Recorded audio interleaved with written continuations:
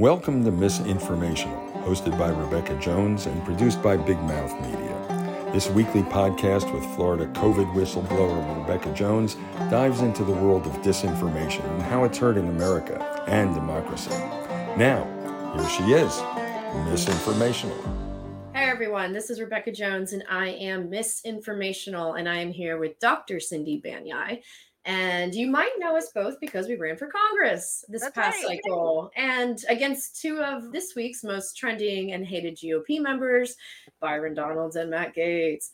So this is our weekly podcast, and we've got a lot to cover because we've been off for 2 weeks and a lot has gone down in the last 2 weeks. That's right. So, Happy New Year. Happy 2023. Yes. I know. And I actually have not mistakenly written 22 yet. I'm proud of myself. It normally takes me at least 3 months to get the year right.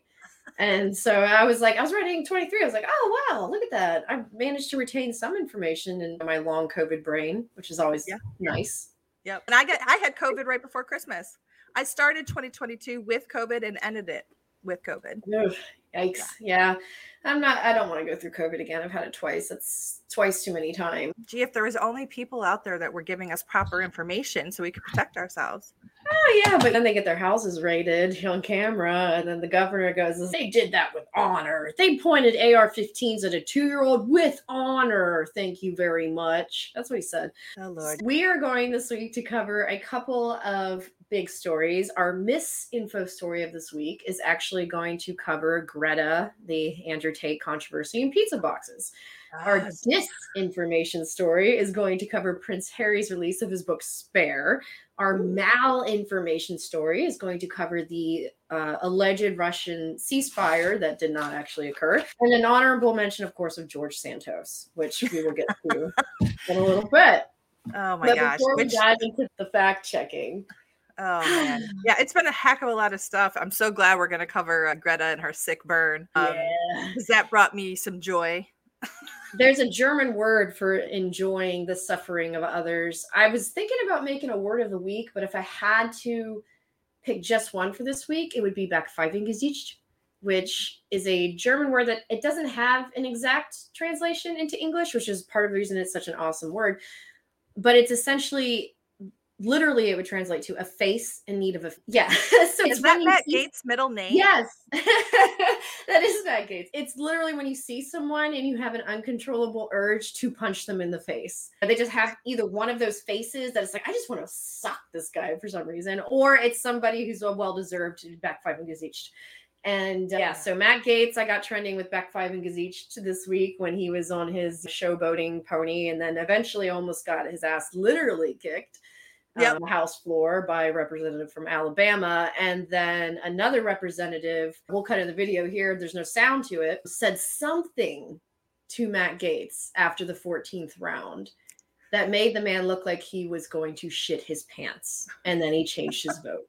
It is, I got to say, you always wonder like what somebody saying something so critically terrifying to another person looks like. And now we have video because whatever he said, he went pale under that orange makeup and it was shining through. It was quite scary to watch, to be honest. And now we're all with the mystery of what it could have possibly have been. And so that was always fun. But the word of the week is going to be Backpfeifengesicht. Love it. I love it. Yeah. And Adam Kinzinger was also talking about how punchable Matt Gaetz' face was this week. So that's part of the reason we got it trending. Yeah. When I was doing the debate with him, I had to sit about 4 feet away. And this was after he had published photos of my son online on Facebook and in Twitter and made fun of him. They mocked him for calling him low energy. He's autistic. And so I had to sit next to him that whole time. I didn't actually look him in the eye once because I knew if I did, I would be getting out of my chair. I would have walked over to him and I would have knocked his lights out. There was no question. So I've been in the wanting to punch Matt Gaetz' lights out. So I'm somewhat sympathetic to the representative from Alabama, even though apparently he's an anti-Semite. But I was like, but in that moment, all of America was cheering for that anti-Semite to punch the shit out of Matt Gaetz. but it would have been a beloved moment. Yeah. At any rate, Matt Gaetz is a dumpster shitfire. There's that. And I don't know why in the world they went with Byron Donalds. Maybe you can provide some insight to that. Yeah, I was watching. So Byron Donalds is my two-time opponent. He's just got sworn in for a second term, which is weird that he was then nominated for Speaker of the House. But apparently it's part of this broader far-right Club for Growth backed Freedom Caucus trying to take over. So their point is that anybody who's qualified should be able to be speaker, and it doesn't have to be this like old school seniority, blah, blah, blah thing. There's parts of it that has to do with Trump. And Byron Donalds, I knew he was gunning for something because he just ran for conference chair. So he's really trying to shake things up and saying, hey, I'm the guy that can do things. The other thing to remember about Byron is that he is like the straight man for the clown show. Is the way to put it. So because he comes out, he is cool, calm, collected. He's the opposite of Matt Gaetz in person. He's like really nice. He's like affable, really makes you think that he cares when he doesn't. He's the opposite of the Matt Gaetz phenomenon. But his work wife is Lauren Boebert, and he is in with these crazy people on the right. And I think that part of it was this kind of ridiculous failed strategy that they thought that if they put up Byron Donalds as a Black Republican, that they could actually win over some of the Democrats to vote for him. Even though the Democrats were also nominating a Black man. So, and then we're called racist for not supporting Byron Donalds, even though they nominated a Black man as well. And then they called me a racist when I'm like, hey, because I did a special on my podcast, Dr. Cindy Speaks, on Byron, because I said I'm probably the person that knows the most about Byron, save for probably his wife, and I might even know a little bit more. Because I've spent 2 years trying to bring out to light, he's massively corrupt, like school of choice. His wife is running an organization that sets up schools, charter schools, to take money from the government in perpetuity, FEC violations, ethics violations, felonies that magically disappeared when he decided to be a Republican candidate. It's just, there you go. Yeah. Lots of fun. Yeah. Exactly how I thought I was going to be spending my new year. Yeah, I know, right? I'm sure they would love it if we gave them more time. I did, for this special, break out one of my campaign shirts right here. So we do have those. Love it. But yeah, let's go ahead and get to our misinformation story of the week. Perfect. Like we've talked about before, misinformation isn't necessarily shared with an intent to harm or even with knowledge that it's false. It's just something that's false that becomes shared widely and people don't really know whether or not it's true. They just keep sharing it. Sometimes that information can be harmful. So like when people share things that are generated from Russian troll farms about vaccine misinformation, that's obviously a potential health hazard. And then sometimes it's harmless. And that's what our misinformation, or even funny, our misinformation story of the week is. It's actually about Greta and Andrew Tate and pizza boxes. So if you don't know, it seems like it's been a lifetime over the last 2 weeks. So there became some kind of Twitter pissing match between this. He's a former kickboxer or something. There's too many losers in the world to keep up with each individual one and what their background is. So all I know of him is that he used to be some kind of fighter, apparently got kicked in the head too many times and isn't all that bright. And his followers are a bunch of misogynists. That's all that I know. I saw that he was being touted as like a right-wing media influencer, right? That's his role these days. Yeah, I guess it is. I literally did not. I had heard his name for the first time like 2 months ago and then knew nothing more than, okay, he's a bad guy until recently. So they get into, he's a grown-ass man too. Greta's what, 18 now? She just turned 20, I think. Oh, 20, okay. Like a couple days she's ago. A climate activist, became famous very young for her role in trying to bring awareness to how climate change is impacting younger generations. Very straight shooter, brilliant young girl.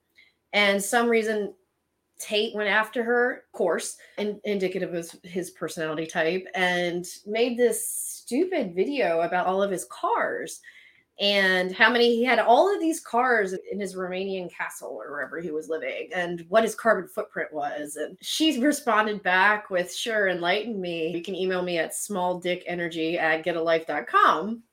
which of course, as a man of this type, he could not let that go. So he made a second video where he's talking about how this pizza box that he had was not recyclable. I was like, ha ha. And then he was raided not long after.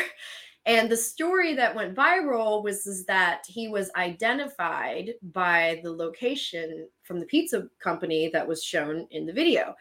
And that would be ultimate justice, and that would be hilarious. And Greta did get a good dig when she said something along the lines of, see, this is why you should buy recyclable pizza boxes. But the misinformation here is that he was identified using the pizza box. He actually was not. It's a great story, and it doesn't do any harm to anybody to say they identified him through this one specific method.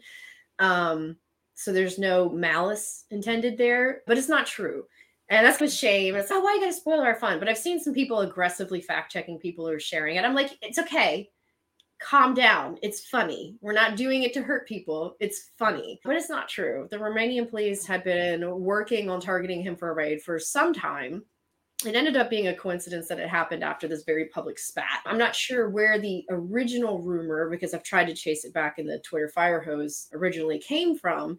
But it was a great story. So we all ran with it. And we all ran with something that wasn't true. So that part was not true. So what I had seen on it, because I was like, thought it was hilarious. Because I was just like, I shared it. That's a crazy story. Because prior to the pizza box thing, I shared the first one. Because it was like something she was ragging on emissions. And he's shared a picture of himself in a Bugatti or whatever, right? Yeah. But yeah, the pizza box thing, that what people were saying is that it was located. They didn't know he was in country or something.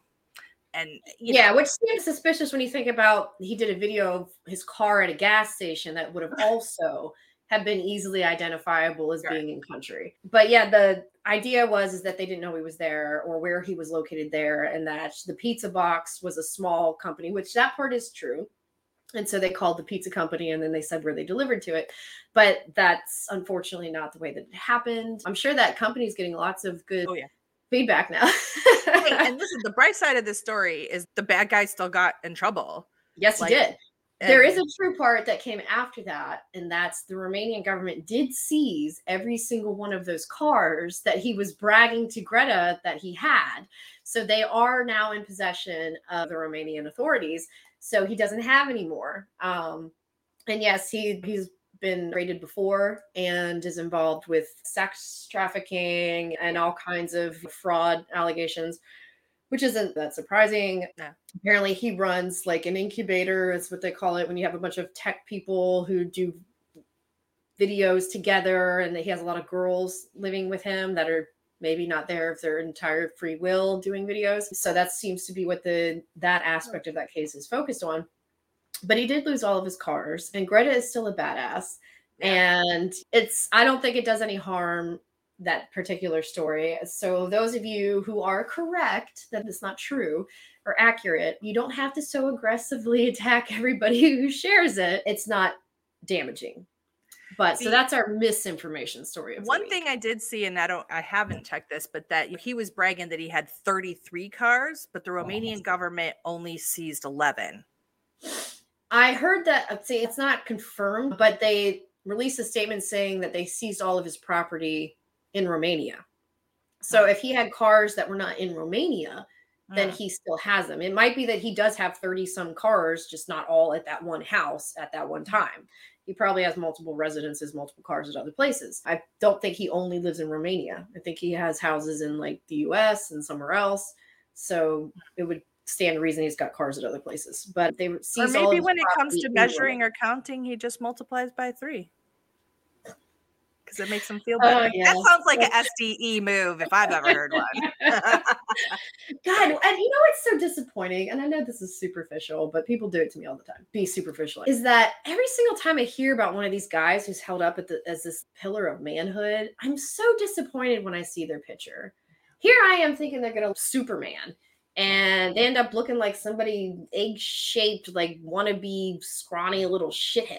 And I'm like, God, that's what you guys think manhood looks like? Like, my husband looks like manhood. This guy just looks like some whiny little bitch whose ass I could probably kick. And I'm not even a fighter. So I would give him a go. I'm a striker, though. Give him a go. It's just, I'm always so disappointed to see that. I would say I did like the long shot with the car, but that must be just because I'm a car girl from Detroit myself. But when I got closer up on it, the more disappointed I got. Well, yeah, I saw a picture of his face and I was like, really? Yeah, there's so much. Explains a lot why he's got women trapped in his house. He's not John Hamm, guys. Give me a break. Like, he's just not. But that seems to be a recurring theme with a lot of these. And maybe that's part of it, is that part of the incel movement is people who blame women for them not getting dates because of their awful personalities or because of the way they look. So it's like an ugly man's march. Right. Yeah, so that guy's apparently son of a bitch and is getting what's coming to him. But as I said, it's not true, but it was a funny story. But there is a disinformation story this week, something that is being generated artificially with intent to harm. And it's being picked up widely across social media. I've seen a lot of pushback on it, and that would be parts of Prince Harry's memoir that just came out called Spare. So if you weren't aware, Prince Harry actually did serve in the armed services. He was deployed overseas. He did see combat. And some of the excerpts from his book have been taken wildly out of context, having read those pages and then seeing what's selected. And it's reflective of this larger disinformation campaign against the prince and his wife, Meghan Markle, that's been going on for ever since she came into the picture, pretty much. And it is meant to discredit Harry and draw critics out. And that's not hard to do. If you go to botsentinel.com, you'll see where Chris Boozy, who tracks hate campaigns, has an entire section dedicated just to Harry and Meghan and the artificial, basically, injection of hate into social media that kind of ferments this distrust, disliking of them online. There's another section for Amber Heard. A lot of that shit that you saw on Twitter was not real people. It was bot and troll farms and people who were paid operatives to make people more sympathetic to Johnny Depp, who is absolutely an abuser. And we found that out, of course, after the case was. And hopefully I will be added to that one soon, because we were talking about the new flurry of accounts that have popped up harassing me since I'm now back on Twitter. But it's designed, it's very much done in partnership with the royal family and the British media, who of course have their own reputation. The Harry and Meghan documentary that came out recently, I think it was on Netflix, went through this, what he calls the institution, which is this marriage between the royal family, the politics, the money, and the British media, and how toxic it is. And as someone who has been targeted by the worst of British media, the Daily Mail, I can say from experience, it is incredibly hard to hold those people accountable. Meghan Markle is the first person to ever sue them and win. And after all appeals were exhausted, to win clean. I was interested in suing them way back when they did the DeSantis' hit job back in May 2020. And because they're across the pond, the same like slander libel laws do not apply to them here as would apply over there. And then American media got to cop out and say the Daily Mail reported, so that they're not held liable for what they're saying, because they're just reporting what someone else reported and that someone else is immune to prosecution. Yeah, it's all bullshit. But that's our disinformation story of the week. And I have an even worse one, and that's malinformation. So this is where we rise to the level of information warfare. This is, I would say, a classic definition of it. Russia proposed a ceasefire between them and Ukraine for 36 hours during the holidays. And apparently it was for quite a cynical purpose. Not only that, but it was a lie. And multiple Ukrainians were killed during that time period. There was not a ceasefire. And as soon as the time expired, they had that time to prep and move and started attacking immediately. And malinformation, of course, is the most dangerous kind. It's not just misinformation, which is false. It's not disinformation, which is meant to harm. It's strategic. It's for a military advantage. It doesn't always have to be for military, but this is obviously what that was. And they spread it like wildfire over social media that they were proposing a ceasefire. What a good show of faith for an invading country, an unlawfully invading and occupying your land country, to say, you know what, it's Christmas.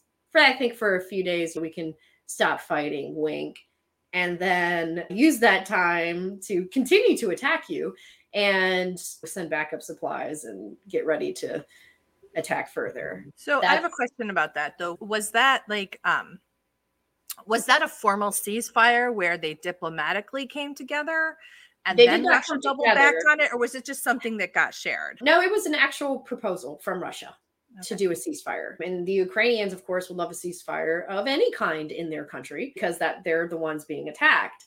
And yeah, it was all a lie, but it was spread on social media to try to make Russia look so magnanimous to temporarily halt their siege of a sovereign nation. And it turned out to be false. And they tried to limit the amount of information about what they were really doing, including still attacking during that time period, to make them seem like generous people.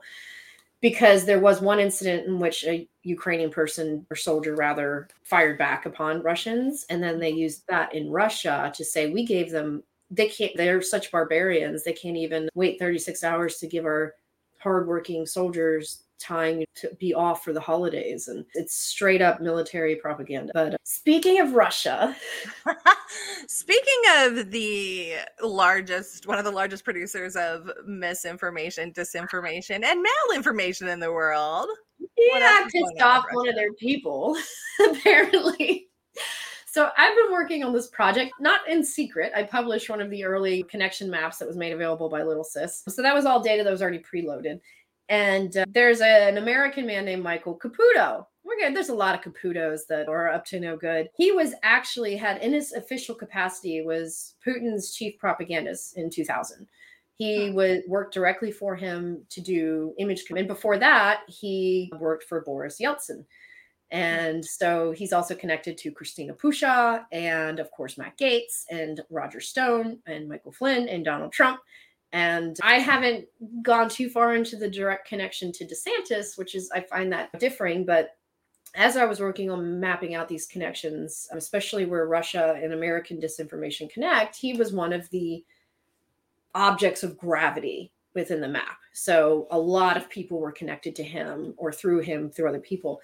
And I thought maybe he's one of the evil geniuses behind manufacturing all this chaos. And then when he started attacking me on Twitter, I was like, no, I don't think so. He's just a useful idiot. He's just every single lie that's ever been said about me, he pretty much put into one tweet and didn't deny any of the relationships or the connections or of his previous work or any of that. And I was like, guys, don't you get tired of having the same debunked shit over and over again? Like, you're the evil genius.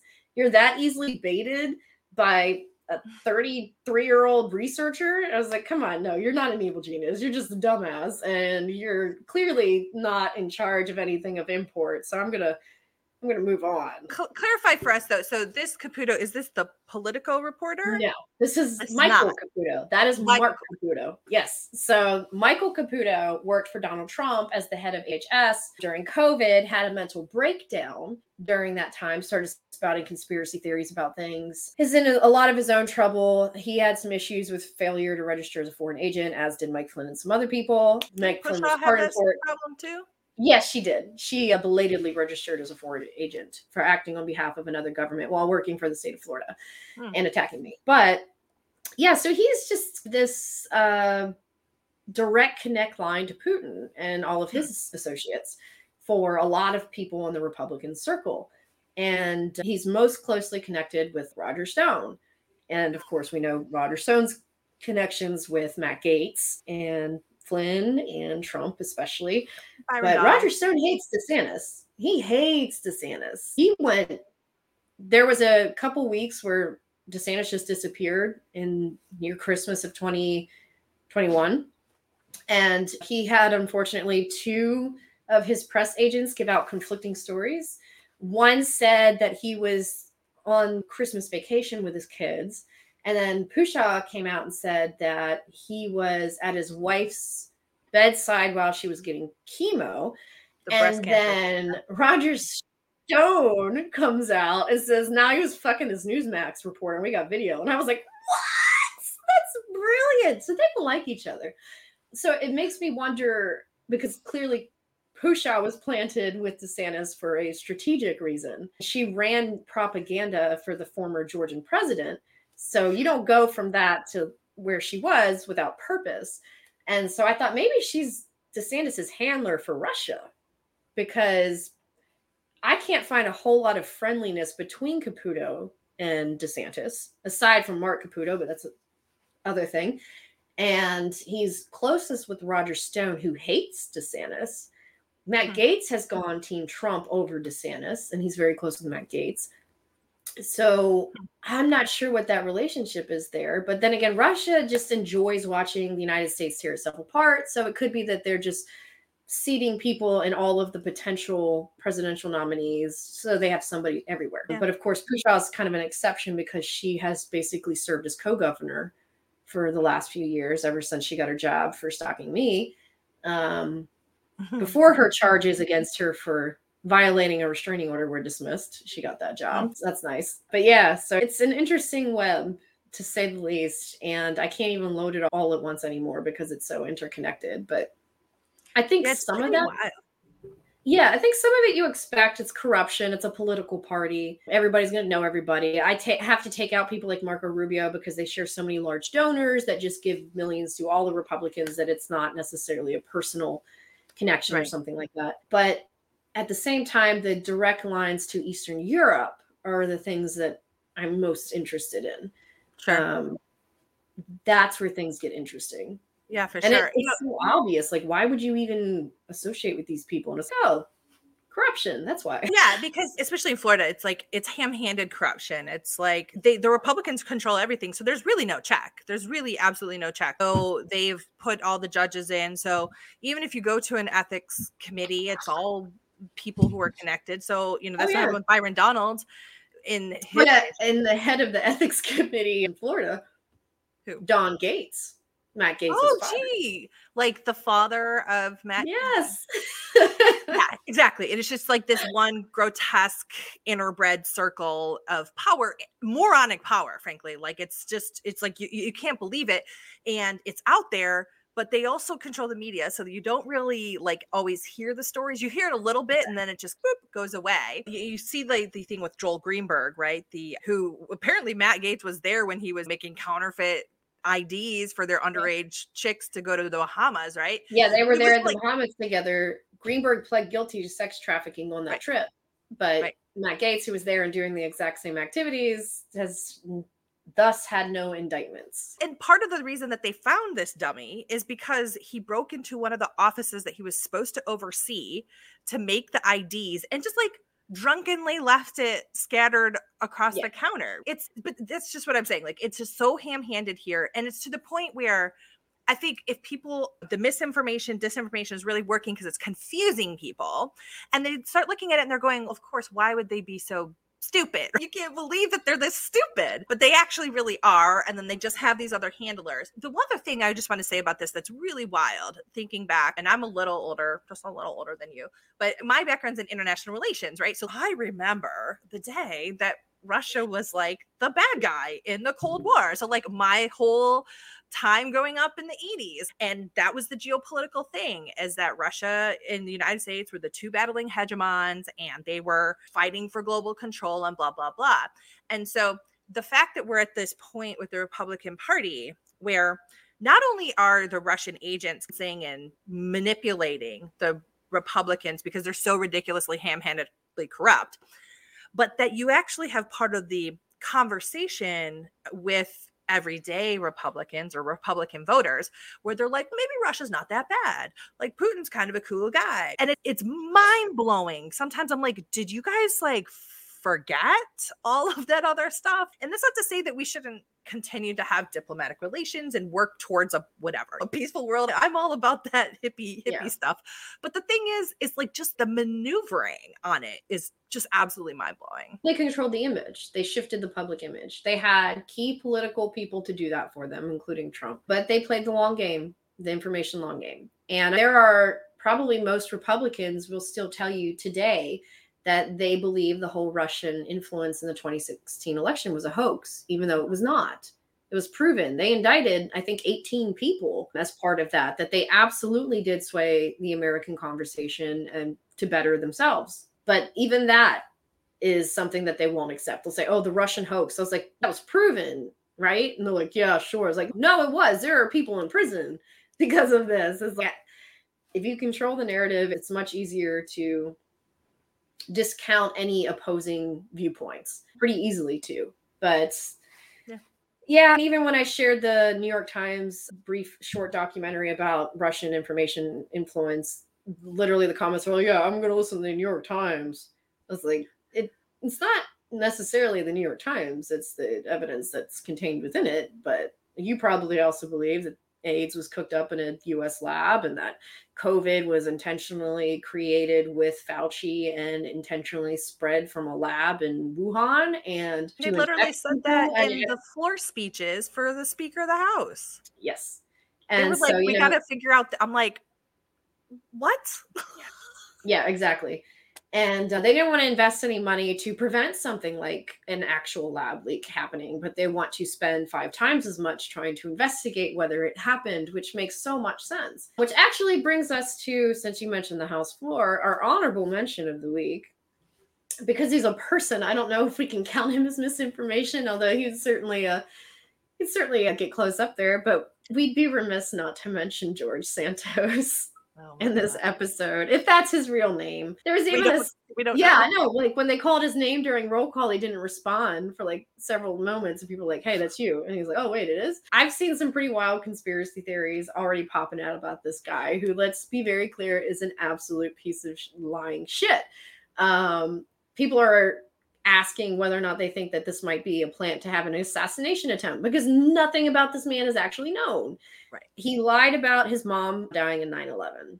And then she died, I guess, in 2016 too, which is not at all bizarre.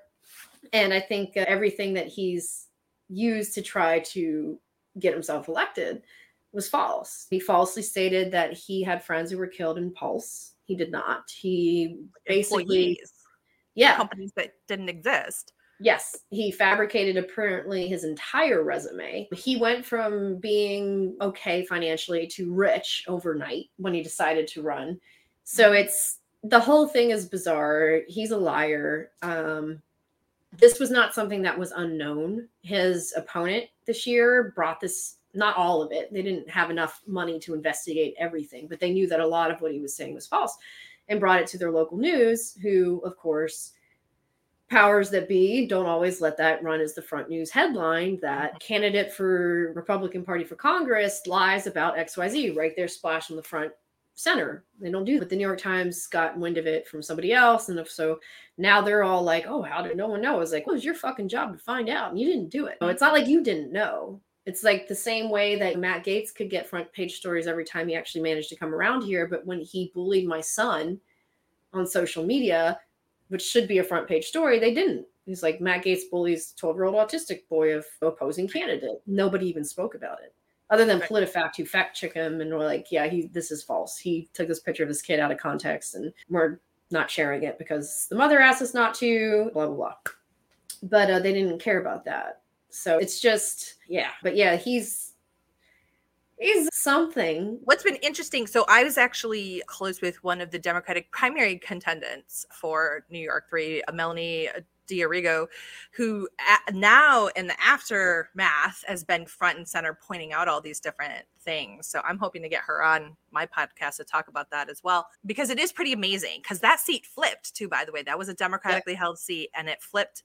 And then to find out that everything about this George Santos fellow is completely fabricated, even down to, was he really gay? Because he was like the gay Republican or whatever. Is he really Hispanic or Black or Jewish? Well, there's a couple. So I want to ask you, because I know you've been following along. Is the story about the Brazilian fraud police coming after him, is that real?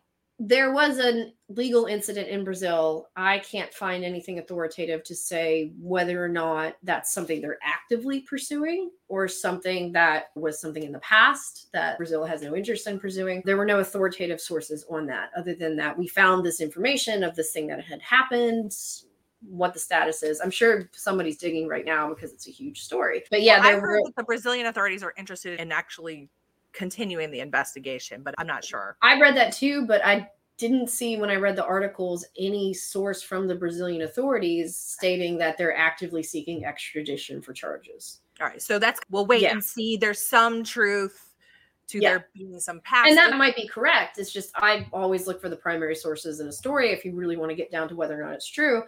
And in the stories that I saw that, there were no direct statements from the Brazilian authorities related specifically to extradition. That doesn't mean that if he goes back to Brazil, he won't be arrested. True. But I imagine they go as far as to extradite him. A U.S. congressman. We'll see.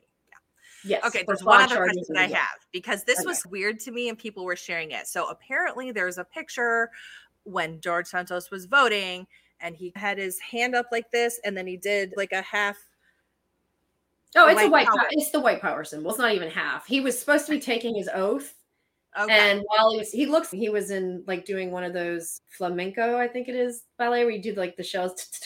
Yeah. So it's a town, guys. He's just reenacting his Broadway hit. He was the star and Tony winning actor. But no, it definitely was intentional. My friends asked me and I'm like, there's a lot of weird stuff going on with that guy. So like, I don't know if somebody I saw there's pictures from different angles. It's authenticated. He did definitely intentionally make that symbol with his hands. I don't think he was actually, that would be misinformation. The fact that I said that he was reenacting his Tony Award winning, which is of course a joke that everyone is making of him. He was there for the moon landing. Jamie Raskin probably nailed it the best by saying during all the turmoil during the speaker election, he tweeted out, "We never had these problems when George Santos was speaker." But it's fun stuff again. But no, he definitely did it. And that's not an accidental gesture. There's the video of, if you go back on C-SPAN, of him intentionally making that symbol with his hand once his hand is up, which he probably knew would send the media into a frenzy because of what that symbol is and means. And the fact that he claims he's both half Hispanic and half Jewish and maybe partly Black and gay, but maybe not. I don't know. We don't know who he actually is, which is insane. There's a person in the U.S. Congress who has security clearance and all kinds of access to our government officials who we have no idea who they are, which is terrifying. At least we know what Matt Gaetz is. We can say that. We know exactly what the fuck he is. We don't have any clue what George Santos is up to. Hell, he could secretly be a Democrat and be playing the Republicans. Who the fuck knows? Nobody knows. The guy doesn't answer any questions. It's just... Yeah. He voted for McCarthy, and I think that made McCarthy happy, so he wasn't going to get rid of him before. Yeah, that guy's not there, I think, to make any waves within Congress. But what he's there to do, ultimately, is bizarre. Totally. We'll see on that one. Yeah, so we'll follow along with the Santos. Ridiculous. It's ridiculous to a certain extent. It is. And it's fun ridiculousness. It's sad, but it's also one of those times where you just have to laugh because it's so absurd that it's funny. It's awful and funny at the same time.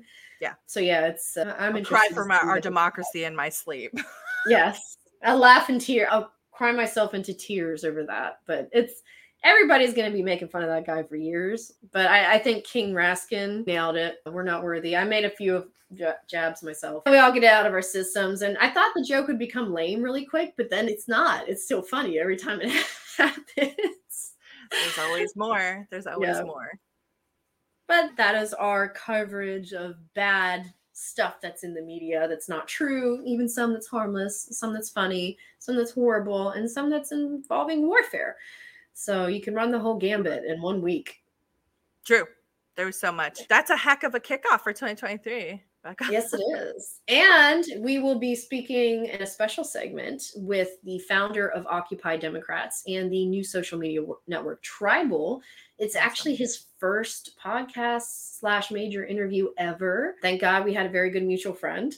And I convinced him, I was like, hey, if you want to get ahead of all of these competing emerging new technologies, come on the show and tell people why yours is different. And that will help people understand your network different, because Mastodon was always doomed to fail just because it requires a base understanding of some things in technology that aren't existent. Post looked like it was going to be very competitive, very similar to what Twitter is. It was a mashup between Twitter and Facebook.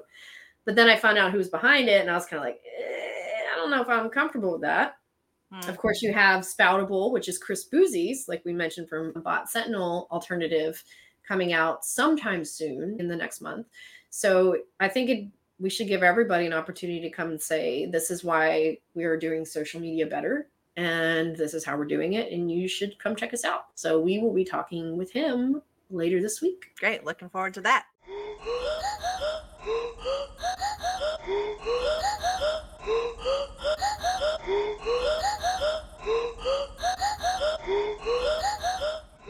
Thanks for joining us. My name is Rebekah Jones, and I'm Miss Informational. And this week we have a very special guest. He is not only the founder of Occupy Democrats, but also of the new social media word, Tribal. Go ahead, introduce yourself. Hi, everyone. My name's Omar Rivero. I'm a political activist and a social media pioneer, I guess you can say. I'm the founder of Occupy Democrats. So we basically make breaking news memes and political commentary. We also have a website and make videos. We've been pretty dominant on Facebook for many years, and we're starting to branch out to Twitter and Instagram, etc., holding Trump accountable, holding the Republican Party accountable, and pushing the ideals of the Occupy Wall Street movement, which is socioeconomic inequality, Wall Street regulation, protecting the environment, and protecting the middle and working class. Basically, on the side, I've also been quietly working on, in my opinion, a mechanically superior version of Facebook, and even that gives you everything that those networks offer you, but also combines the social media functionalities of Facebook and Twitter with the forum functionalities of Reddit. That's Tribal. And that's Tribal, yes. And it's already live, but you're planning a new upgrade soon, correct? Yes, we started remaking the app from scratch in the latest technology about 5 months ago, and we'll be ready to launch it in about 5 days. And I think it's a product. The technology would be on us, at least from the user's perspective, it will be on par with Facebook and Twitter. It's super fast and sleek new design, and I hope you guys will enjoy it. Awesome. And so obviously one of the major concerns and topics of conversation right now in the world of social media is the recent spike in hate speech and harassment on Twitter. A specific spike that occurred afterwards was incidents of the N-word.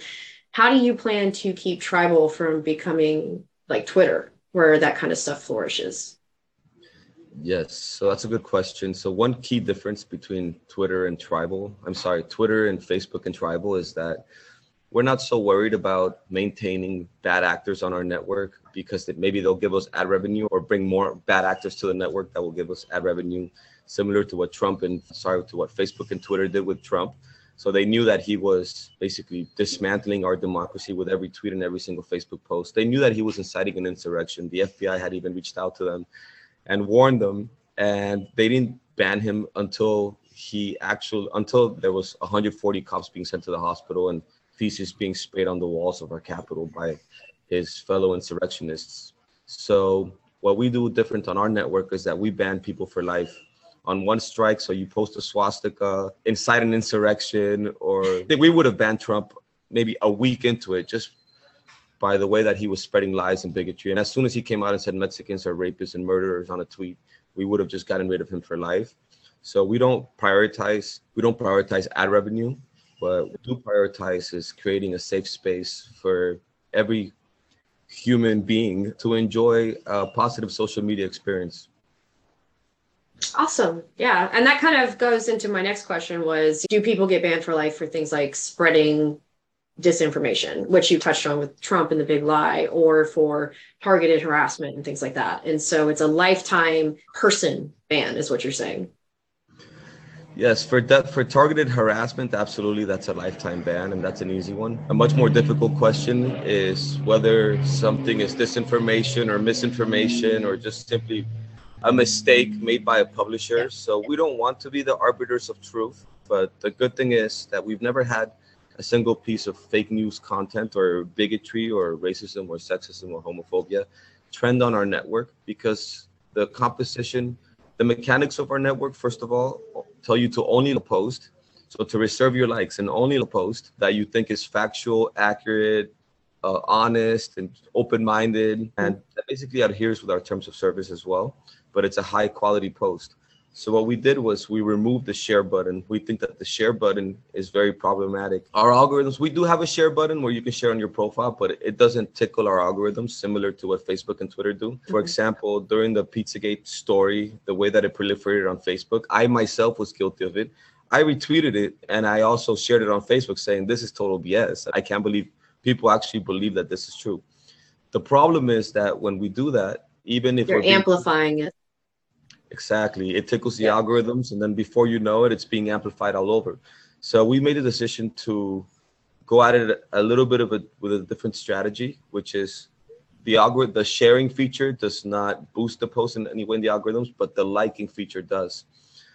So far, in a way, we've been able to crowdsource truth, mostly because of the composition of our network. It's mostly college-educated women over the ages of 40, with liberal or moderate leanings.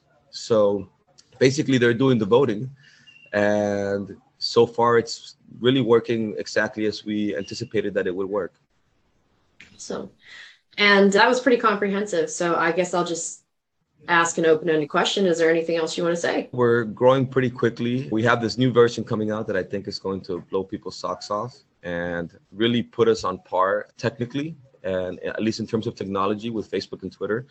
But I do think that we do have unique features that, mechanically speaking, have always, even though we're a small network, do provide a better user experience for the user in terms of being able to select an audience for your posts. So you can send your post to politics or sports, for example.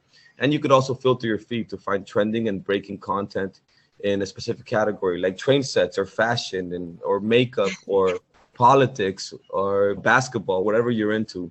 So not only are we now technologically on par, but also mechanically, I do think that we're an innovative social network. And I hope that you folks check it out and let me know what you think. You can always send me a message at Omar Rivero Says on Twitter. And if you need any help or have any suggestions, we're all ears. Awesome. This has been our Better Know Platform segment, and we want to thank Omar and Tribal for the good work that they're doing, and we will see you guys next week. Awesome. Thank you, Rebekah. See you guys soon. Fantastic first episode of Misinformational for 2023. Thank you so much, Rebekah Jones, for sharing your knowledge with us. And I have been Dr. Cindy Banier here, helping to have this amazing conversation with Rebekah Jones. And we will see you guys next week. We'll see you next time. Thanks for tuning in to Misinformational on Big Mouth Media. Bye-bye.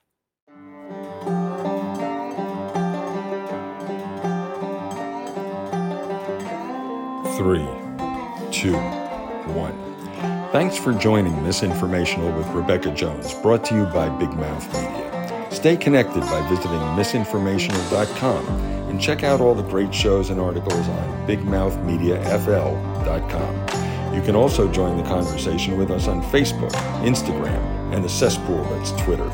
Don't forget to subscribe to Misinformational wherever you get your podcasts. See you next time.